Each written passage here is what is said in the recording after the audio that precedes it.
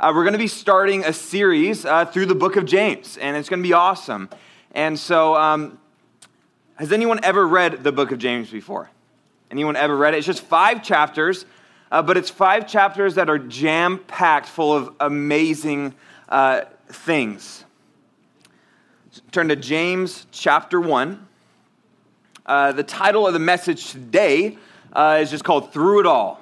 Through It All, and we're gonna look at today the first 8 verses here in the book of James.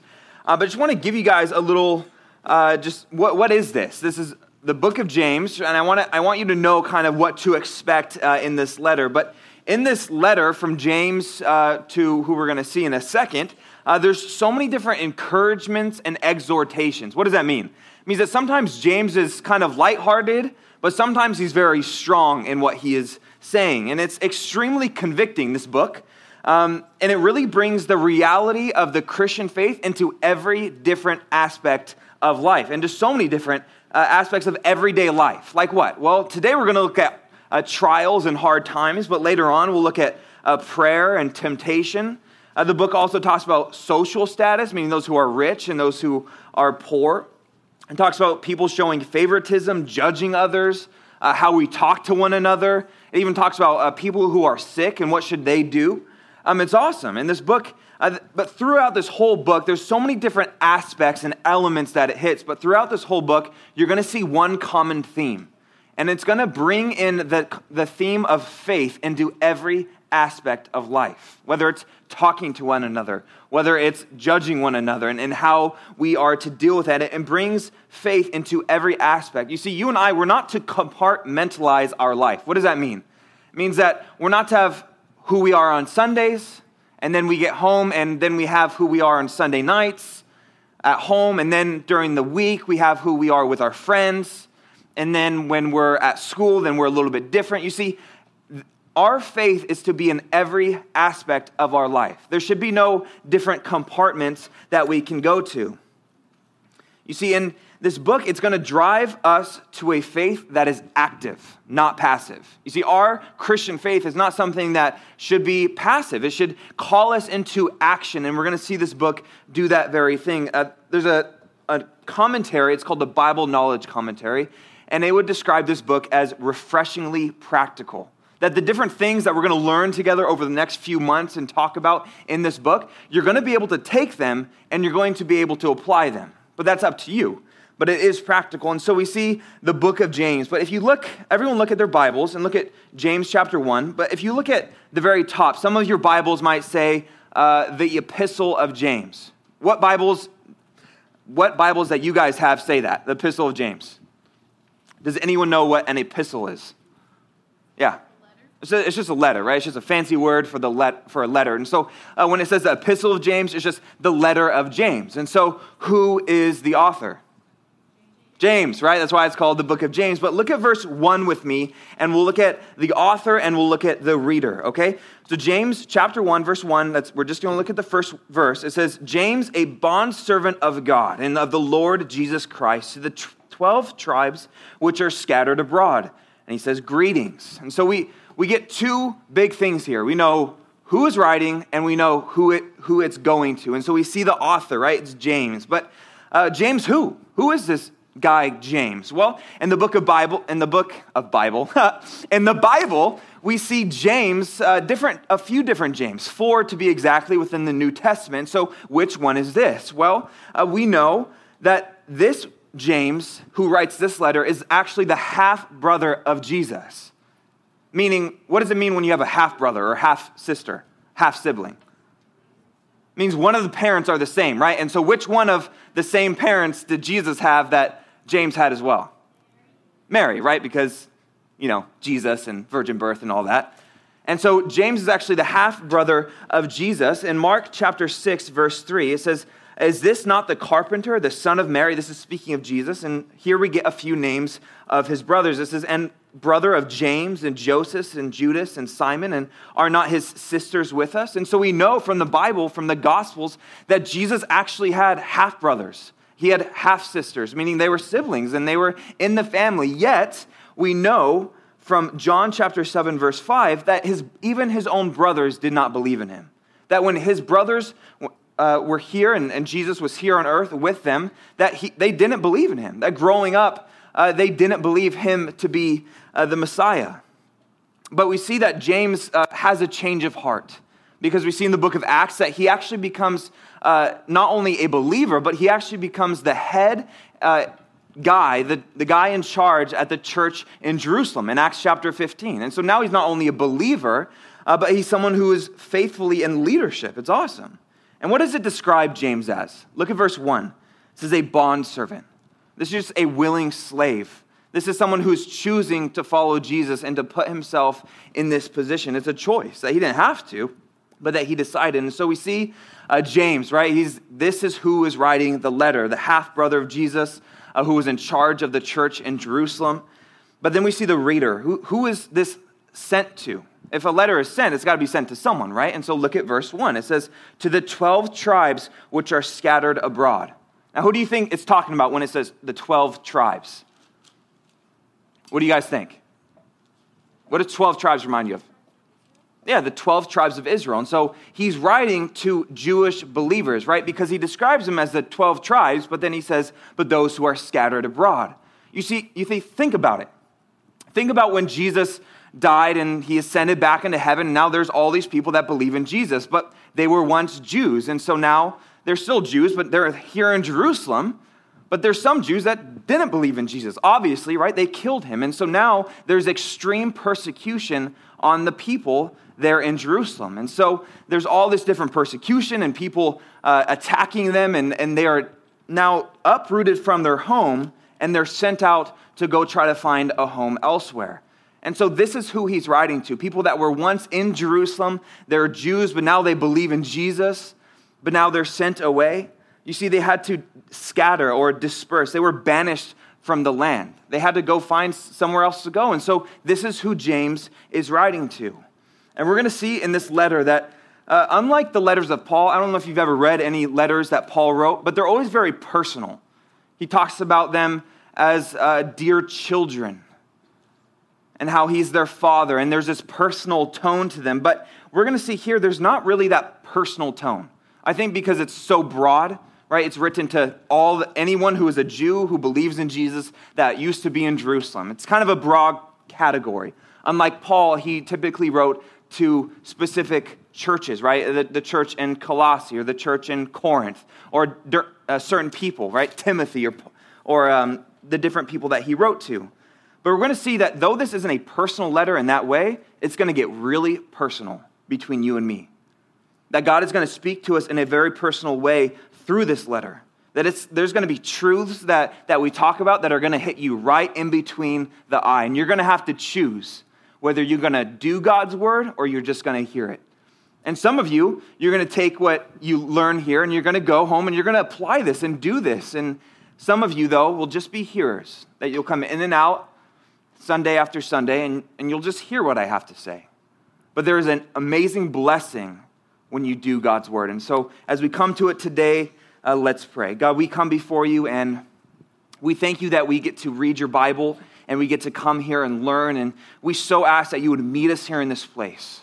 God, we desire that you would be in every aspect of our life. Sometimes we get distracted. Sometimes we just get off track, Lord, but today that you would put us on the right track, Lord, that when the things of life do come and hard times come as you promised they would, Lord, would we have our eyes fixed upon Jesus, the author and the finisher of our faith. And so we give you this time, invite you here, and ask that you would just teach us and be glorified through it. In Jesus' name, amen. All right. So let's look at this first part of what James has to say, right? The title of the message today is Through It All. And we're going to see the first three verses that we'll look at, right? We looked at the first one. It talked about the writer James. It talked about who was receiving the letter, the 12 different tribes of Israel, these people who believe in Jesus but were once following the Jewish faith. And so now we see within verses 2, 3, and 4, we're going to see that we are to trust him through it all. All right, look at verse 2 with me. It says, "My brethren, count it all joy when you fall into various trials, knowing that the testing of your faith produces patience. But let patience have its perfect work, that you may be complete." that you may be perfect and complete, lacking nothing. You see, James does not hold back. He fires away. He comes in guns blazing, and he's ready to just encourage. He's ready to give instruction. And what's the first instruction that we see here? Well, this first section deals with the subject of trials, of difficult times of testing. And we see here that, we see in verse 2, we see the direction. We see the direction in verse 2 that James gives. And he says that we are to count it all joy when we fall into various trials. But what is a trial? Does anyone know? What is a trial? Yeah. Hard times? Totally. Anyone else want to give it a shot? A trial is like, let's say that your grandfather is really close. Mm-hmm. He was doing really good, and then he gets in really bad condition. And he dies. Yeah, death can be a trial. Those are trials Yep. that they'll throw at you to discourage you to go to God. Totally. There's different examples, right? And we'll look at that in a second. But this trial, it's a hard time. It's when death comes. It's when different things come into our life. And it's a time of testing, though. It is a time of testing. It's putting us to the test. I don't know if you guys know how they make cars, but before a car can be massively produced and put on the lot for you and your parents to buy, that there is an insane amount of tests that it has to go through, right? You've seen, I'm sure, on the commercials when they put the crash dummies in the car and then they slam it against the wall and they want to see what it can do. They want to see can it last? These seatbelts, will they work? And they're testing the vehicle, right? That's a similar kind of word. Or what about when a young bird, when it, it's used to having its mom feed itself, but now it has to go and find food on its own. And so it gets on the corner of the nest, and it has to what? It has to test its wings. And so it jumps, and we're going to see kind of what that bird is made of. Is it going to fall, or is it going to fly?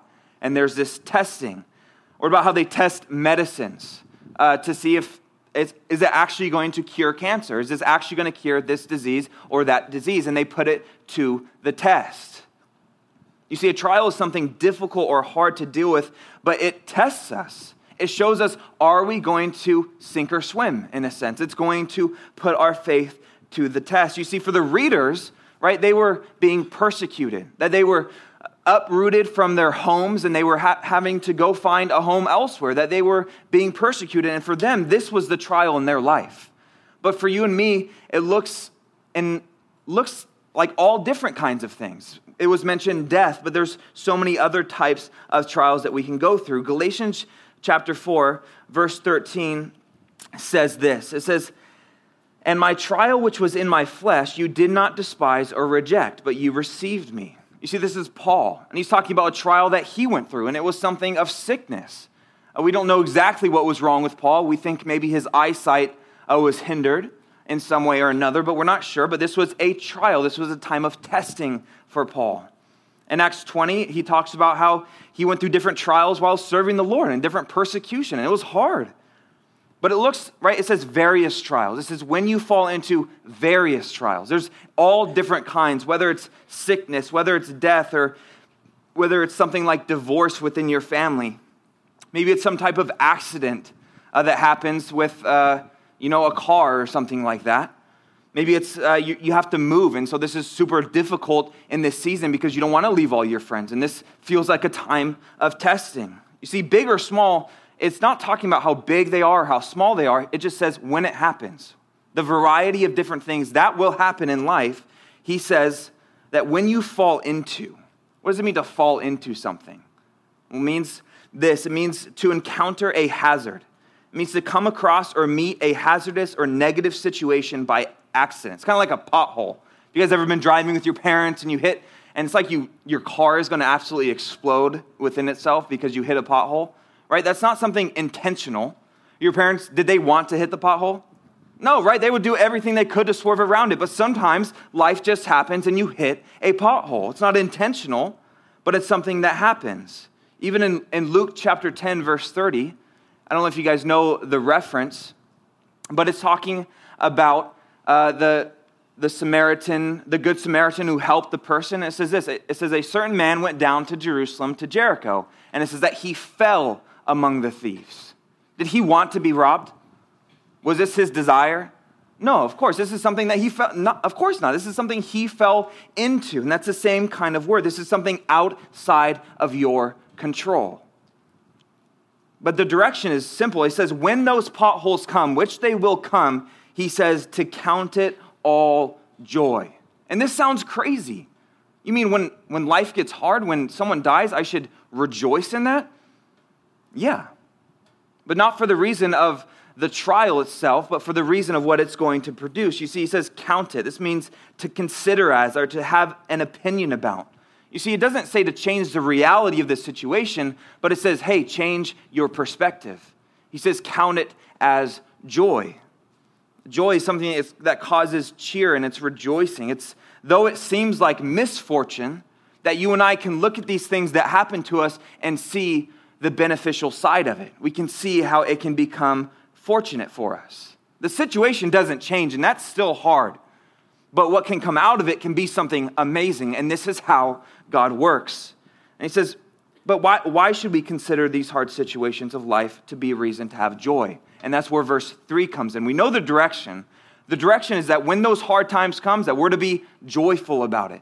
That we should count it and consider it and think about it as something that God can do for good. But why? Why are we able to do that? In verse 3, we see the reason.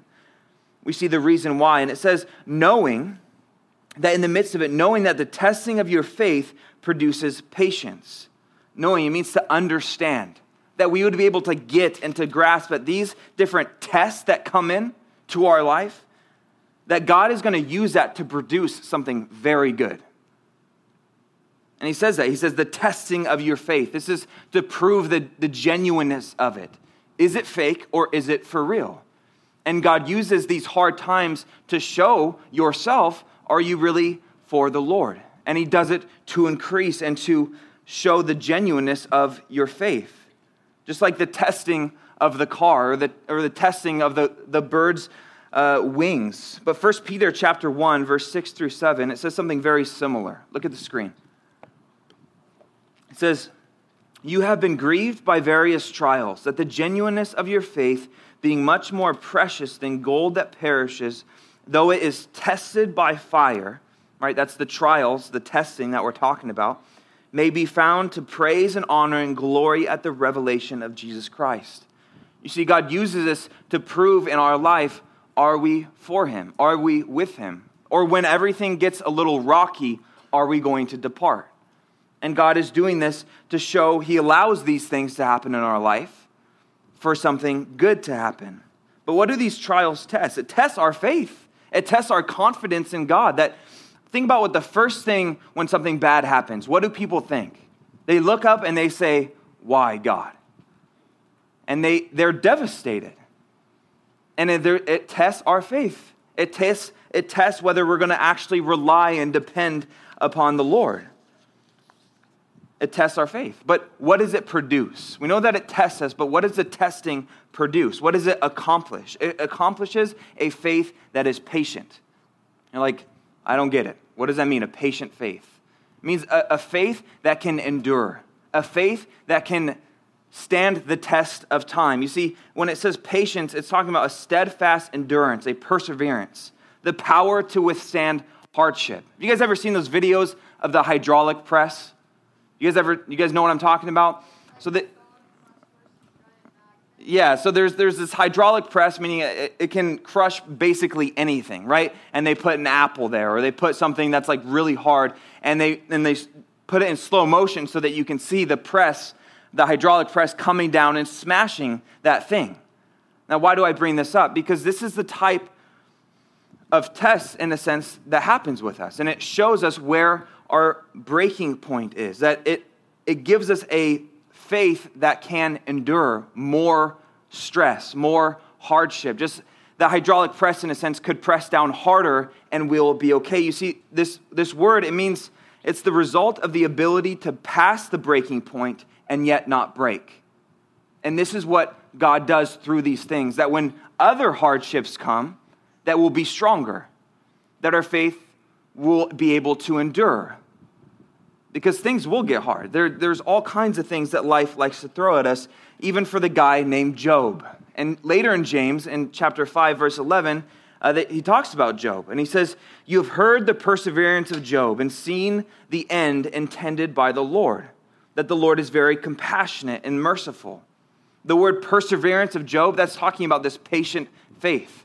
That, do you think after everything that happened with Job, right, his family was killed, his health was taken away, his home was taken from him, but after that, God restored all those different things. Now, do you think if another test or another trial came in his life, do you think he would trust God with that? Yeah, because he had the experience to back it up. He saw God's faithfulness. It's awesome. He saw how compassionate and how merciful God really is. He experienced it firsthand.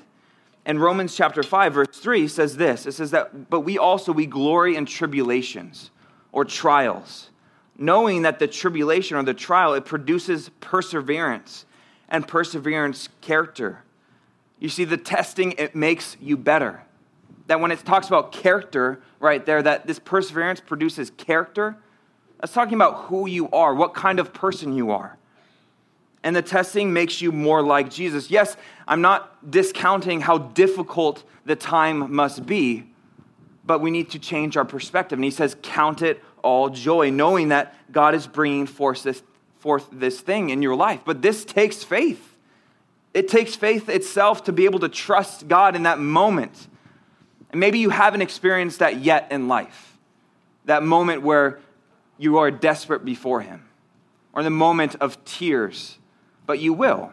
And so keep these things in your heart. But in that moment, you might not be able to see what's happening in your life. You might not be able to see God working. You only see the hardship that is in front of you, yet God is working in the midst. He is working on you, right? We know Romans 8:28, but this is exactly what it applies to. Romans 8:28 says this, "And we know that all things work together for good to those who love God and to those who are called according to his purpose."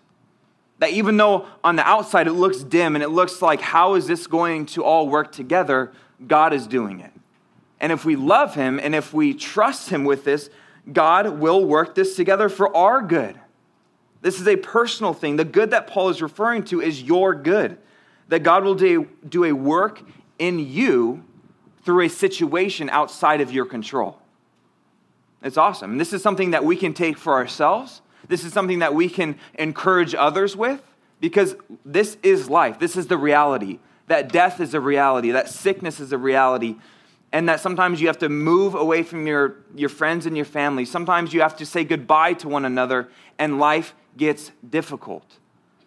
Persecution is a reality. Getting made fun of at school is a reality, and those are hard times. But what are you going to do? Are you going to look to the Lord, or are you going to look to yourself? You see, we see the goal in verse 4. We saw the direction in verse 2. We saw the reason why we can do this in verse 3. But the goal is this. Look at verse 4. It says, "But let patience have its perfect work, that you may be perfect and complete, lacking nothing." It says, let patience have its perfect work. You see, it's not that we should go and seek after trials. And it's like, oh, I want these bad things to happen to me so that I could get stronger faith. It's not that, but it's when they do happen, instead of asking why, we should just be saying, I trust you, Lord, that I know you're working, that I know there's a reason why, and I know that through this thing, you're going to work something good in my life, because what's the goal? The goal is you. God has you in mind. Verse 4 says that you may be perfect and complete, lacking nothing. It's talking about a complete product without defect or blemish. It's talking about a maturity, that you would have everything necessary. That's God's desire. And this is a work that God does. Philippians 1:6 is an awesome promise that we have from the Lord. And it says, being confident of this very thing, that he who has begun a good work in you will complete it until the day of Jesus Christ. But how does God do that? How does God work in our lives? Sometimes it's through trials. It's not all the time. There's different seasons of life. But when the trials come, trust God that he is working. And it's for your benefit. It's for your completion. It's for your perfection. You see, this is that process of what the Bible calls sanctification. That you're not done yet. You are not a finished product. That God is still working on you.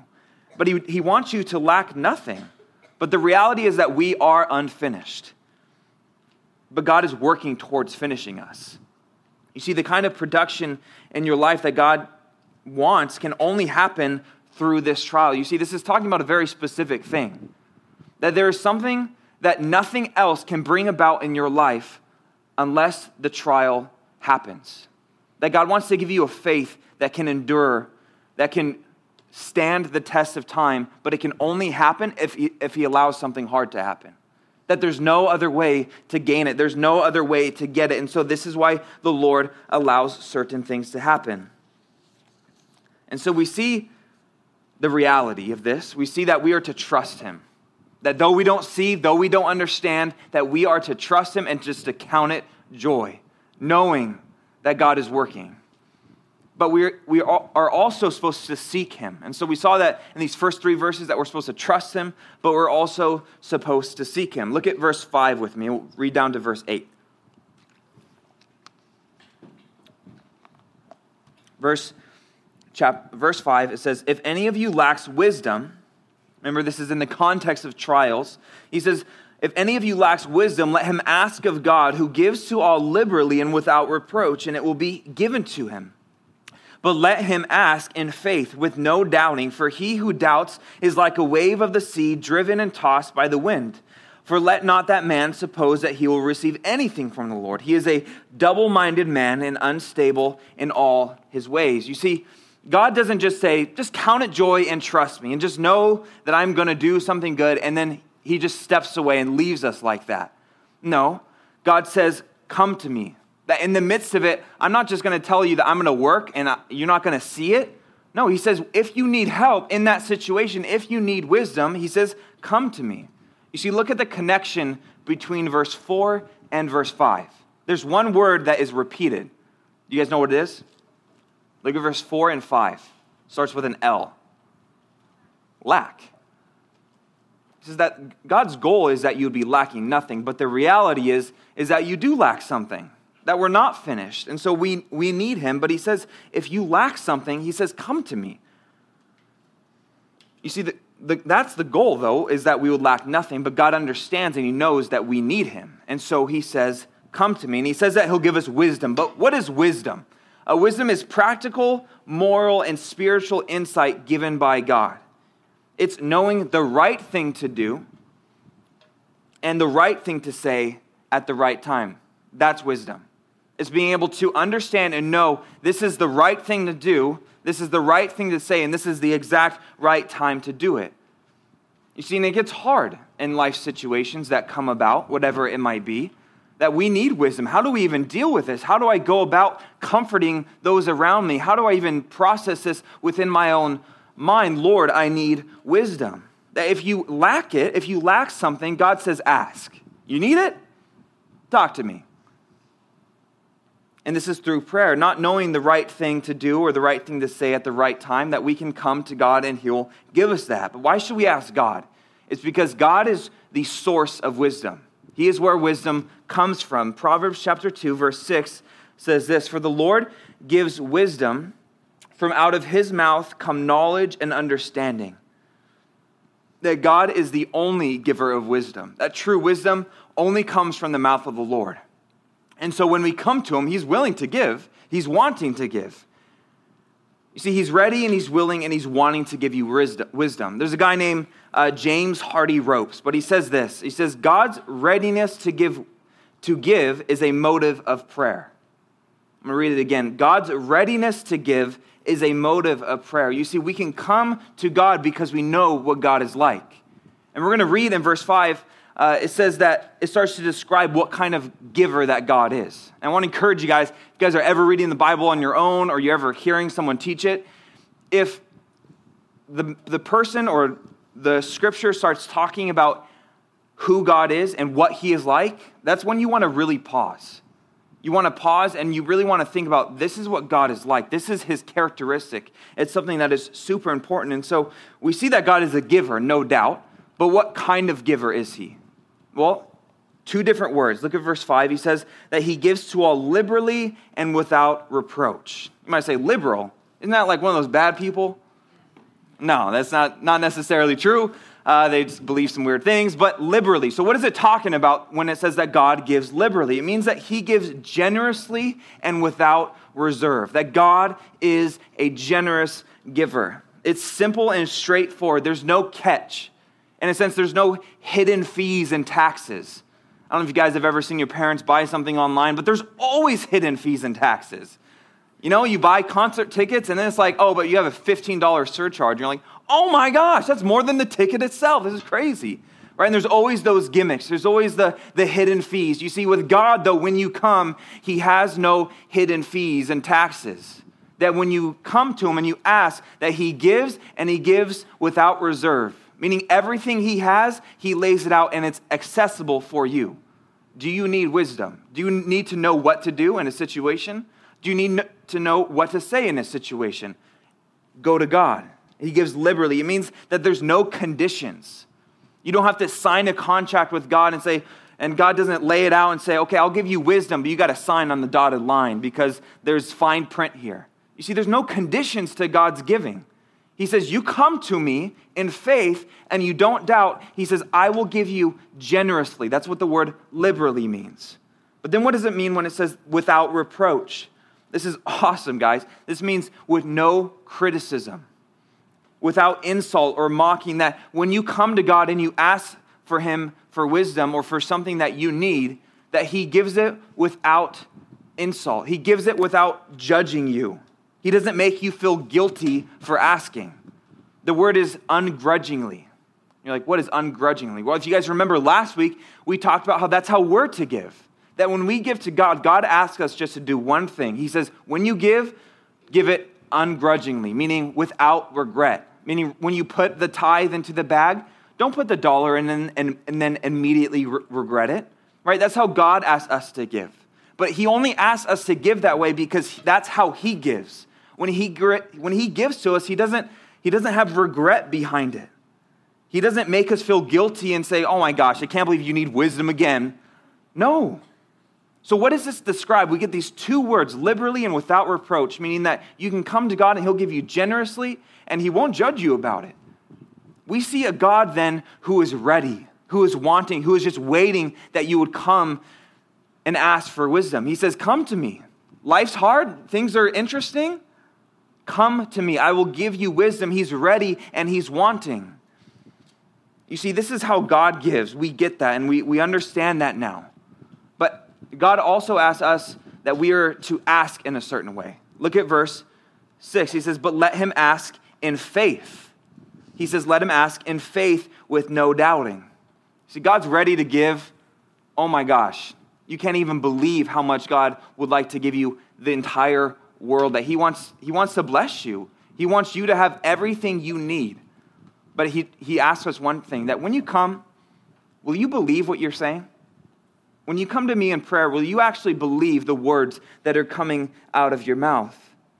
That we are to trust him, that this is how God gives, that when we come to him, that we should believe these two things, that God does give generously, that he does give without reproach, meaning we don't have to be nervous or scared to come to him, that there's a certain boldness here when it speaks of in faith. That when we come to God, we should be able to come with boldness. Hebrews chapter 4, verse 16 says this. It'll be up on the screen, but it says, let us therefore come boldly to the throne of grace, that we may ask for help in a time of need, that we may obtain mercy and find grace to help when we need it. And there's this boldness that we can, in a sense, kick down the door of heaven and say, God, I need your help. I don't know what to do. This makes no sense. Now, of course, that's always with reverence, knowing that he is God, but God has opened the door for us so that we can come, and he's ready and he's wanting.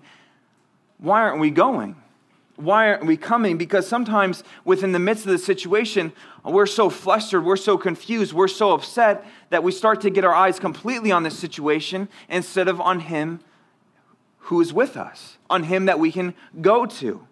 You see, we're to come boldly in faith because we know his heart. We should never, ever be afraid to come to God. That if you ask in faith, though, then doubting will have no place. That when you come to God and you ask in faith, doubting is going to have no place. What is it talking about when it says doubting? It means to hesitate or to pause or to hold back with uncertainty. That when we pray to God, that there should be no hesitation saying, God, I don't know if you're open today. I don't see an open sign, but Lord, I don't know if you're away. I don't know if you're listening, but can I have some wisdom? You see, we're to come boldly. We're to say, God, I need wisdom. I need help. I need you, Lord. And there should be that wisdom, and maybe you don't have that faith. Well, Luke chapter 17, verse 5, I love it. This is the apostles. It says, and the apostles said to the Lord, to Jesus, he says, increase our faith. It's an awesome little prayer. It's an awesome little request. And sometimes we don't have enough faith. Sometimes we do doubt who God is. In those moments that we should ask God, help me where I lack.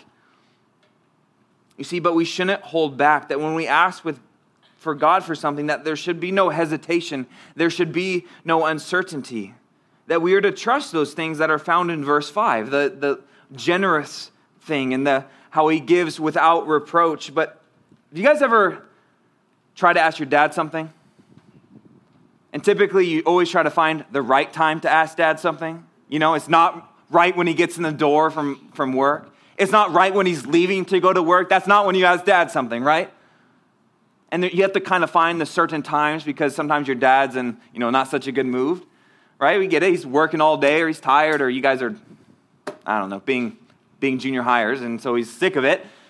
But, right, you try to find the right time to ask your dad or your mom for something. You're like, okay, you're playing out in your head, okay, he had his coffee, he had his donut, he's probably pretty happy now, I should go and ask him. You see, with God, there is no wrong time. It is always a right time to ask your Father in heaven. It is never a wrong time. But we see in verses 7 and 8, and we see the description of a doubter, though. So he says, ask in faith, but don't doubt. And he says, if you do doubt, though, you're going to be like a wave. He says, like a wave driven and tossed by the wind. Have you guys ever been in the ocean when the waves are crazy? Like, I've been in the ocean, when the waves make sense. There's like sets, and it's like, okay, the wave goes, and then the next one comes, and it's like making sense, and there's like a rhythm to it. But have you ever been in the ocean when it's like waves coming from every direction, and you're like, this is insane, and you get barrel rolled, and it's crazy, and there's no control to it. There's no rhythm, there's no rhyme. You see, that's like someone who doubts, that you're driven back and forth, and you're on the fence, and you're neither here nor there, that what you are asking, you don't even believe what you're asking. That's a doubter. That when you come to God, we're to believe what we're saying. That we're to believe that God's hearing us, that God's going to answer. You see, he calls them double-minded. This means to have two minds in opposition of each other, saying, I should go and pray. God's not going to hear me. I should go and pray. God's not going to hear me. And there's these two minds going back and forth. God says, make it a single mind. Trust me. Trust me that I'm going to hear your request, that there is no time that God is closed. God is not going to the bathroom, where God is not sleeping, that he's always here and ready and listening, whether it's at 2 a.m. or whether it's 2 p.m. But what's the point? The point of talking about this doubter is this double-minded man who it's like a wave in the sea and back and forth. What's the point? He says that he will receive nothing. Don't expect, if you come to God and you don't believe really the words that you're saying, God's not going to answer. That God only answers the prayer of faith. That do you actually believe in him? Do you believe that he's on the other side, in a sense, hearing? Do you believe he's here and he cares about you?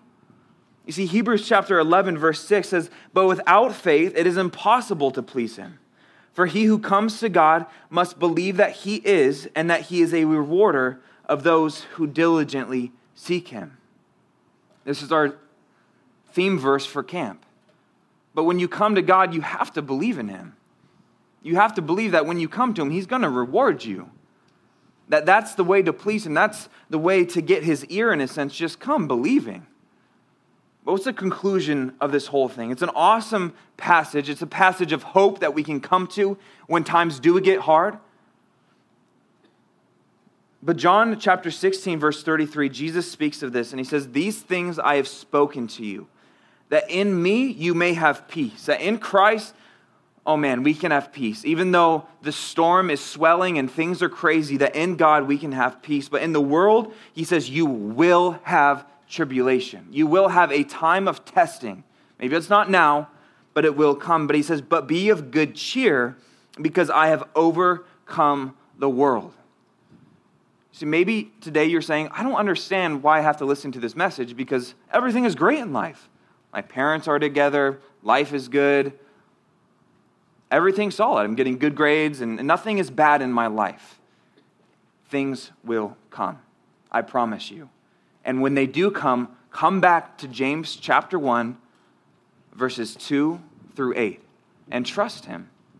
And see the reason why, and remind yourself of what God is doing in the midst of it. And maybe for you right now, life is crazy. Maybe someone died. Maybe someone left. Maybe you have to move somewhere. Maybe everything at school is wild and people are picking on you, and now you're the kid that everyone hates. Whatever it might be, whatever trial or time of testing it is, come to God and ask him for wisdom. Trust that he is doing something greater. You see, God desires our growth. He allows these trials and these hard situations. Don't forget, though, that he's going to work through them. That he's going to work in you a deeper faith and a deeper trust in him than ever before. You see, in those life situations, come to God and say, God, what do I do? What do I do? And he will give you that wisdom. You see, then you'll be able to know and say from experience that God is good.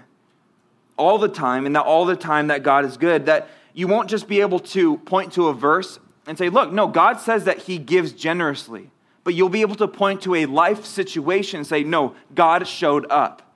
God was generous to me, that he was amazing. And you can point not just to a verse, but to an experience. And that's what God does in our life.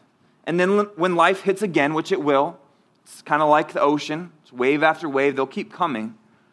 But you'll get stronger, that you won't doubt, that you'll know because you've seen in past experiences God working.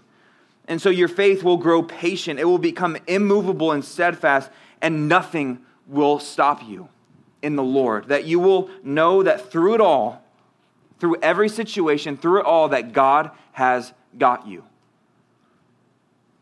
This is the Christian walk, guys. This is it. It's awesome. And I'm so thankful that we have a God that we can come to, that we can ask for. And when life gets a little tricky, that he's always there for us. So God, we just come before you, and we thank you just for the amazing truths that are in your word that we can pull from, that we can rely on. Lord, I confess, Lord, sometimes we do doubt. Sometimes we can't see your hand, and when we can't see you, our faith starts to wobble. Lord, we start being like that wave that's tossed to and fro, Lord, but we ask that you would help us, Lord, to become steadfast and to become immovable. Lord, that when those trials do come, Lord, that we would count it as joy. Lord, not because we're weird and we love when hard things happen, Lord, but because we know in the midst of them that you're producing in us a perseverance, that you're creating in us a better character. Lord, someone who looks more like you and less like the world. And so we ask in this time, Lord, that we have today, Lord, that you would just continue to speak to us.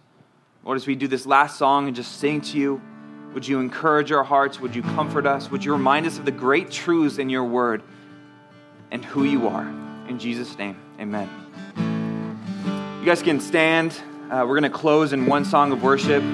If you guys need anything, I really want to encourage you. The leaders are here for you. That's why we're here. That's why I'm here for you guys. And so if life is maybe hit a pothole and it's getting tricky, the Bible calls us not to do it alone, that we're to bear one another's burdens. And so let's go to God. Let's ask him for that wisdom to know what to do in the right situation, what to say in the right way. And God will show up, no doubt. But don't hold it in, all right? So I just want to encourage you guys, invite you. If you need prayer today for anything, for any reason, come and find me, come and find one of the leaders. If everything is good and you don't need prayer for anything and you don't want prayer, cool, that's worship, all right? We got one song left. What song are we doing? All right, Overcome, all right? Let's do it.